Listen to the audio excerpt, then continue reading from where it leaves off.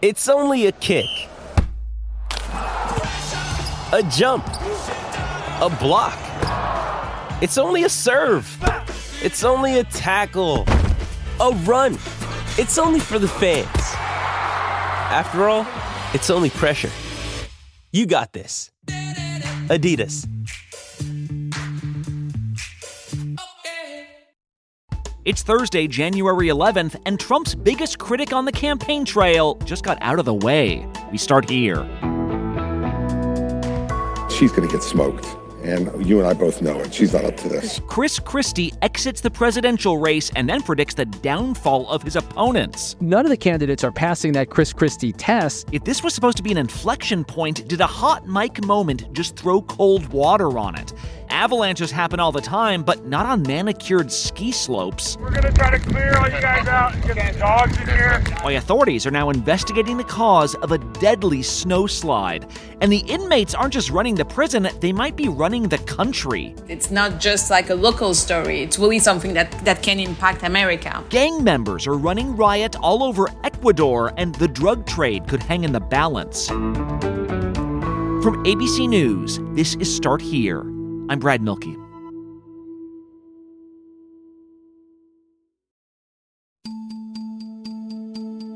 As we creep closer to the Iowa caucuses on Monday, the biggest storyline of the Republican debate has been the guy not on stage. And last night in Des Moines on CNN, Nikki Haley and Ron DeSantis got their final chance to tell caucus goers why they should vote for someone other than Donald Trump. I'm the only one running that's delivered on 100% of the promises that I've made. We need a new generational leader. We have watched our country be in disarray. We see the world on fire, and we need someone who's had executive experience. But here's the thing. Trump's decision to avoid these debates has really had a stark effect, because instead of using that opportunity to criticize him, these candidates have continued to criticize each other. $150 million, and he spent more on private planes and commercials. We don't need another mealy-mouthed politician who just tells you what she thinks you want to hear just to try to get your vote. Perhaps it's because they're not truly concerned with winning Iowa. The goal right now is to be second, perhaps a first-place finish in New Hampshire,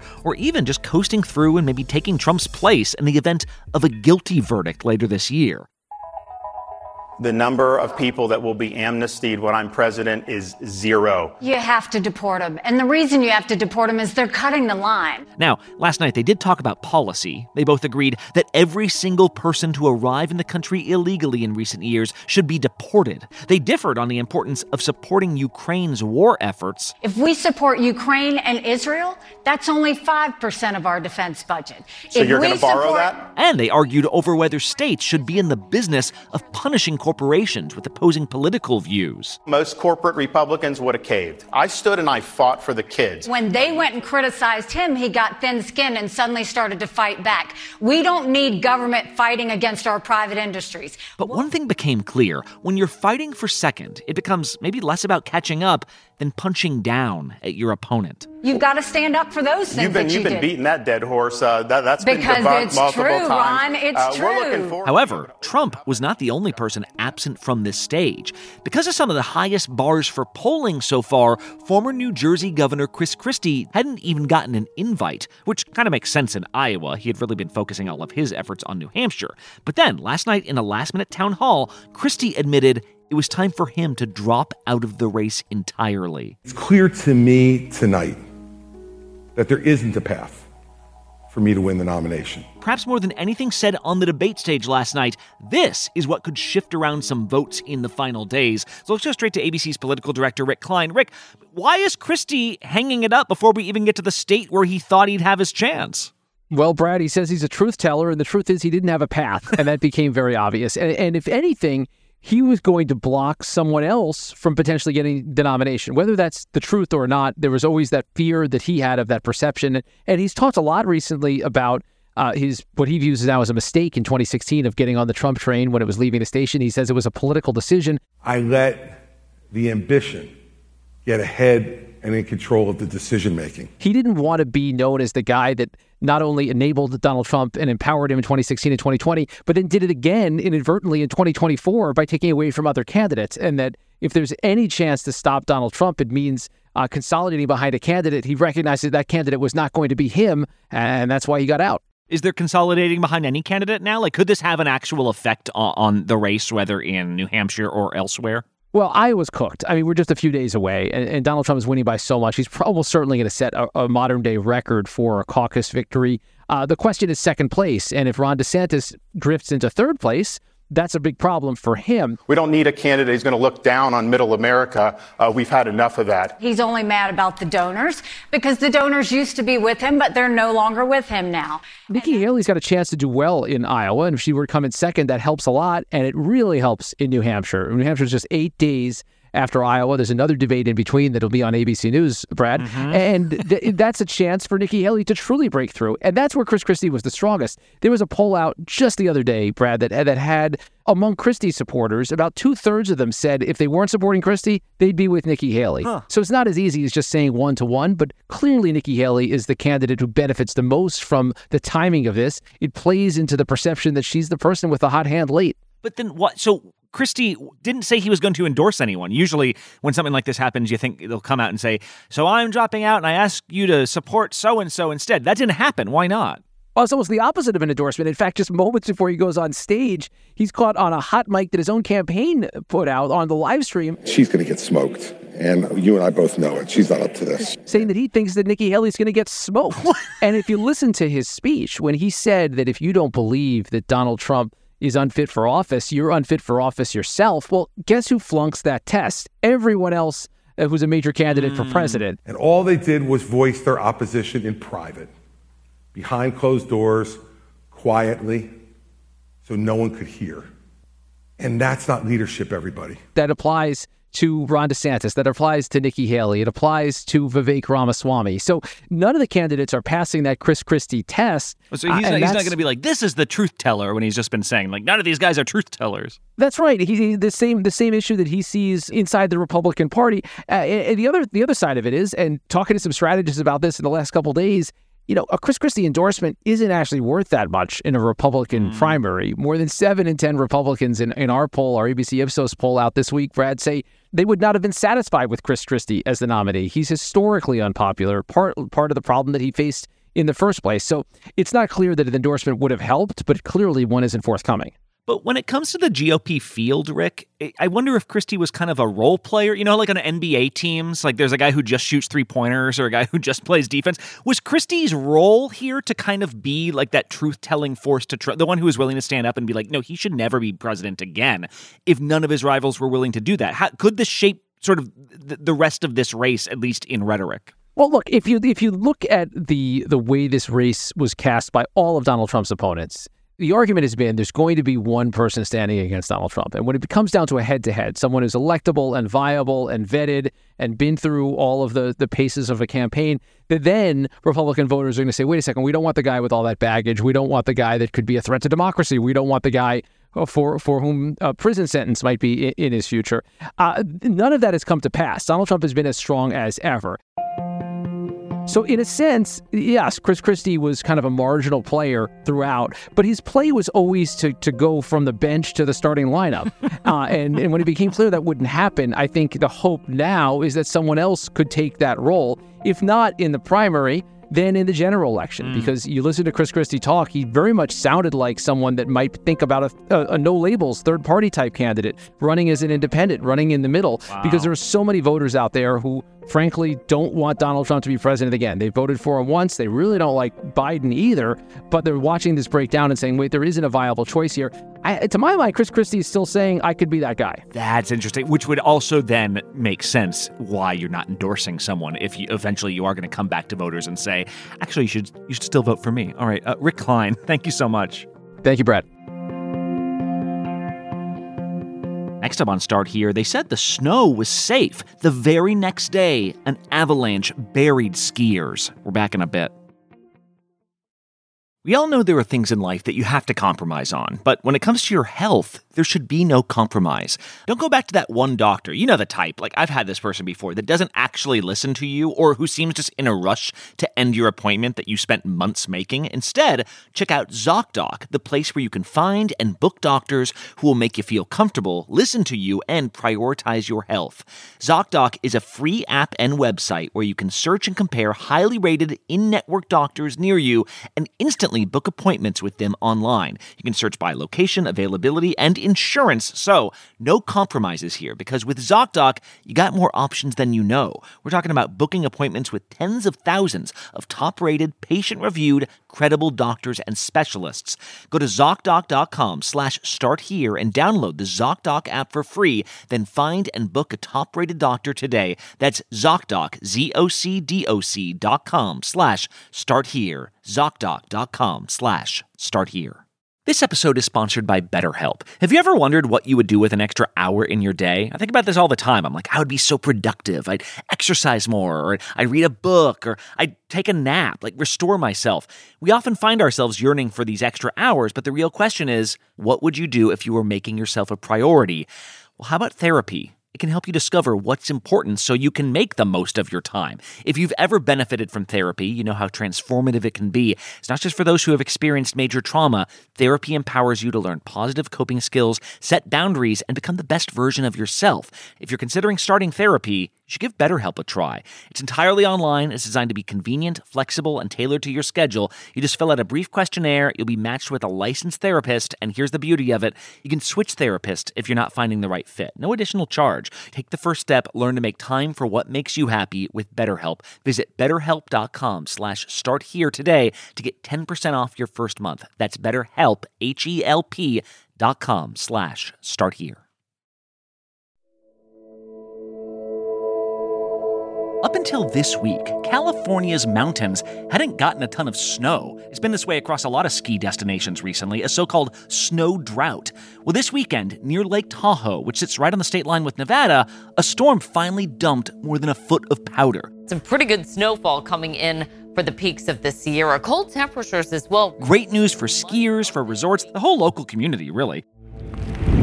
Desperate rescue operation, the race to dig through the snow, some of it at least 10 feet deep. Until yesterday, when we learned all that snow at the Palisades Tahoe resort had triggered an avalanche and that people were buried underneath. Let's go to ABC's Jeffrey Cook. He's based in Denver. He's covered many avalanches. So, Jeff, first of all, can you just explain what happened in California here? Yeah, Brad. Shortly before 10 a.m. yesterday, Palisades Tahoe had an avalanche inside the resort in what skiers call inbounds. And that's not supposed to happen because inside resorts, the terrain is mitigated. The ski patrol is working all the time to make sure that it's not going to slide. So any dangerous areas are supposed to be closed. And a lot of snow, as you said, is supposed to be a good thing. But what it can do, it can build up the danger, and it creates a challenge for ski patrol to open up parts of the mountain. And so yesterday, when 4 people were caught in an avalanche, it was a surprise, a big one. Yeah, can you just describe, are these people who get buried by the snow coming in above them, or what happened? Yeah, sometimes, Brad. Sometimes people are buried partially. Sometimes they're buried entirely. And of course, that's the most dangerous part. This is a very sad day for my team and everyone here. 2 people, as we were told by officials yesterday, were buried. One of them, unfortunately, passed away. Our hearts are out and condolences to the victim, to victim's family, and certainly to everybody else involved in the incident. When this happened, people, of course, were around skiing. He was frantically looking for his wife. Bystanders jumped into action. Ski patrol, of course, skis down. He pointed to an area, but then somebody else said that they saw her get swept quite far below that point. Ski patrol has shovels, and so they start shoveling. We're going to try to clear all you guys out and get the dogs in here. They start using probes, long sticks, trying to find people. That's what this looks like. Dogs sniffing. Ski patrol is trained for incidents like this and to react as quickly as possible and try to get people out from under the snow. Let's give Jason a little bit of love and encouragement, guys. Our understanding is that this actually happened pretty close to a ski patrol hut, so the reaction was able to be pretty quick. And the sheriff said they did not believe anybody else was left behind, that they got everybody off the mountain. Jeff, you mentioned how rare like a so-called inbound avalanche is. Does that mean that like most of them are happening sort of off in the backwoods somewhere? Exactly. Avalanches usually happen outside of the resorts. Only 3% of avalanche deaths in the United States happen inside of a resort. And the reason for that is Ski Patrol spends the whole season making sure that any run that they're going to open up is not going to have an avalanche. They're using things like explosives. They're checking weather patterns. We've got decades worth of weather data that we're always resourcing or referencing. It's looking at current forecasts. It's looking at all different models. It's looking at wind speed, snowpack, density. They're actually looking at the snowpack layer. They're digging holes and really getting in there and making sure that there's not a danger of these runs sliding. So then what happened here? I mean, was the weather, the timing, was there anything here that could have pointed to why this would happen now? There's going to be an investigation into why this happened. And that's going to include the sheriff's department. It's going to include avalanche experts. It's obviously going to include the people at the resort who are in charge of the mitigation efforts. It was the season opening day for the K-22 chairlift, touted as one of the greatest expert lifts in America, serving difficult black diamond runs. But one interesting detail in this is that this was during a storm. Heavy snow was falling, and they just opened up this section of the mountain yesterday for the first time. And why would that make a difference that it was snowing at the time? It makes the snowpack heavier.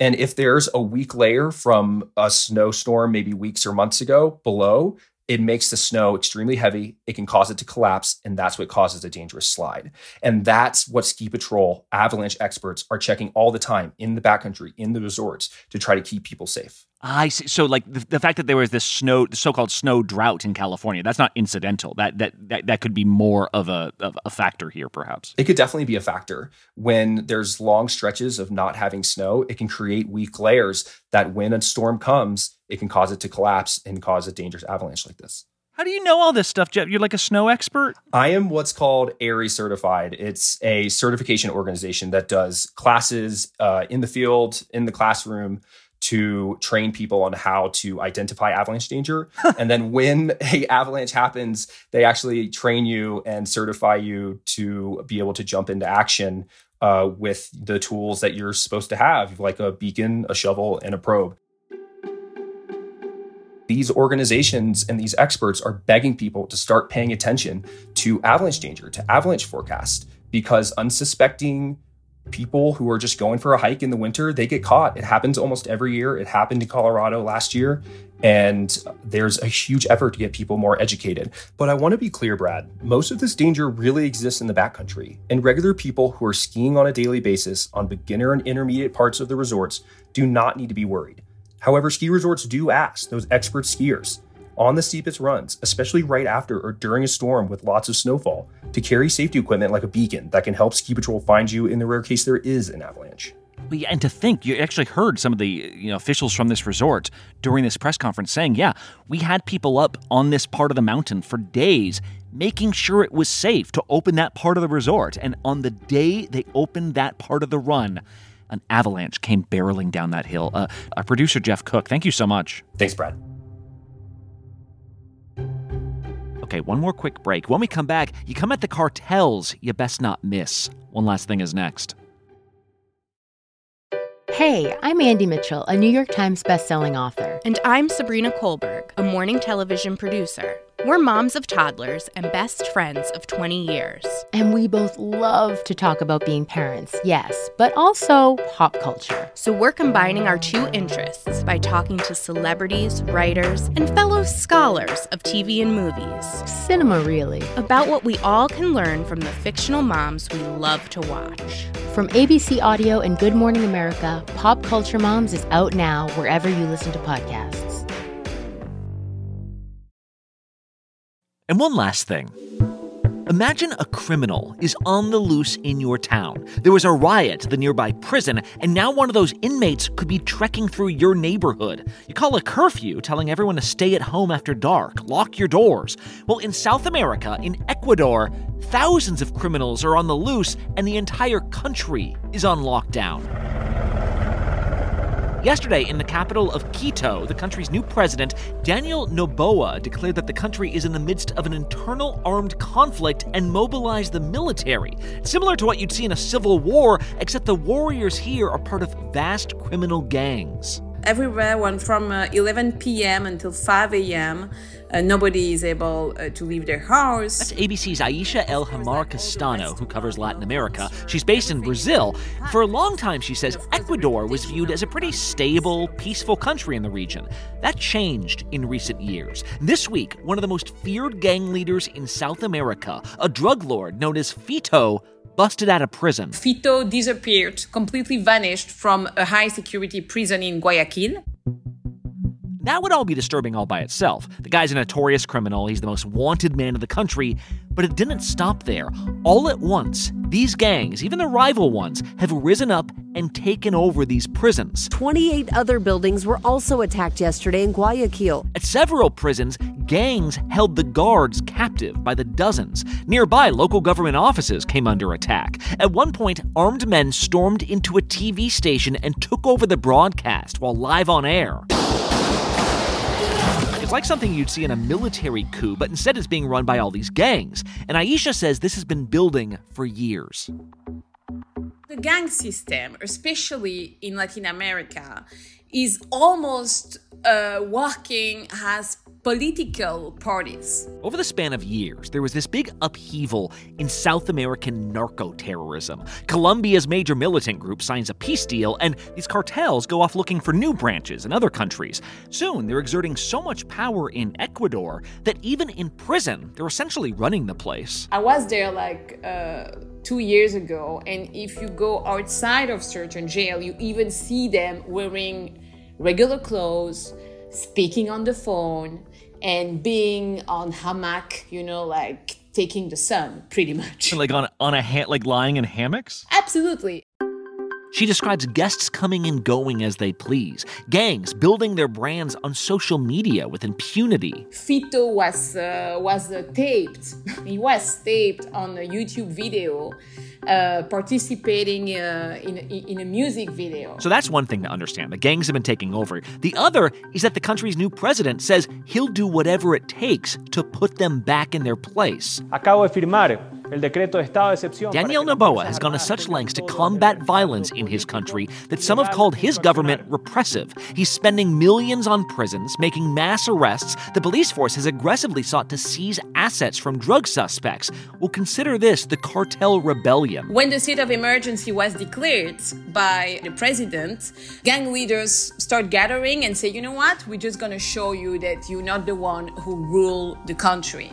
And they just start doing a lot of different attacks in the country, and not just in one or two cities, but in all the country. In a deadly game of who blinks first, gangs are now trying to seize port cities, which are important if you want to export drugs, and government officials are on high alert for assassination. Yesterday, neighboring countries like Peru announced they're beefing up their military presence on the border, but Aisha says this will extend far beyond Ecuador. Fito, who is the gang leaders of Los Choneros. And Los Choneros is a gang that is linked directly to Sinaloa cartel in Mexico. That's also important to know because it does impact directly the United States. It's not just a local story. It's really something that can impact America. The Ecuadorian military says they've arrested hundreds, that foreign prisoners will all be deported immediately. In the meantime, civilians will be spending yet another night indoors, perhaps the only places where people are truly locked in. And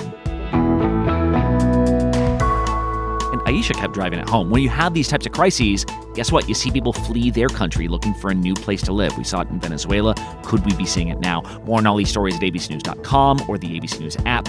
I'm Brad Mielke. See you tomorrow.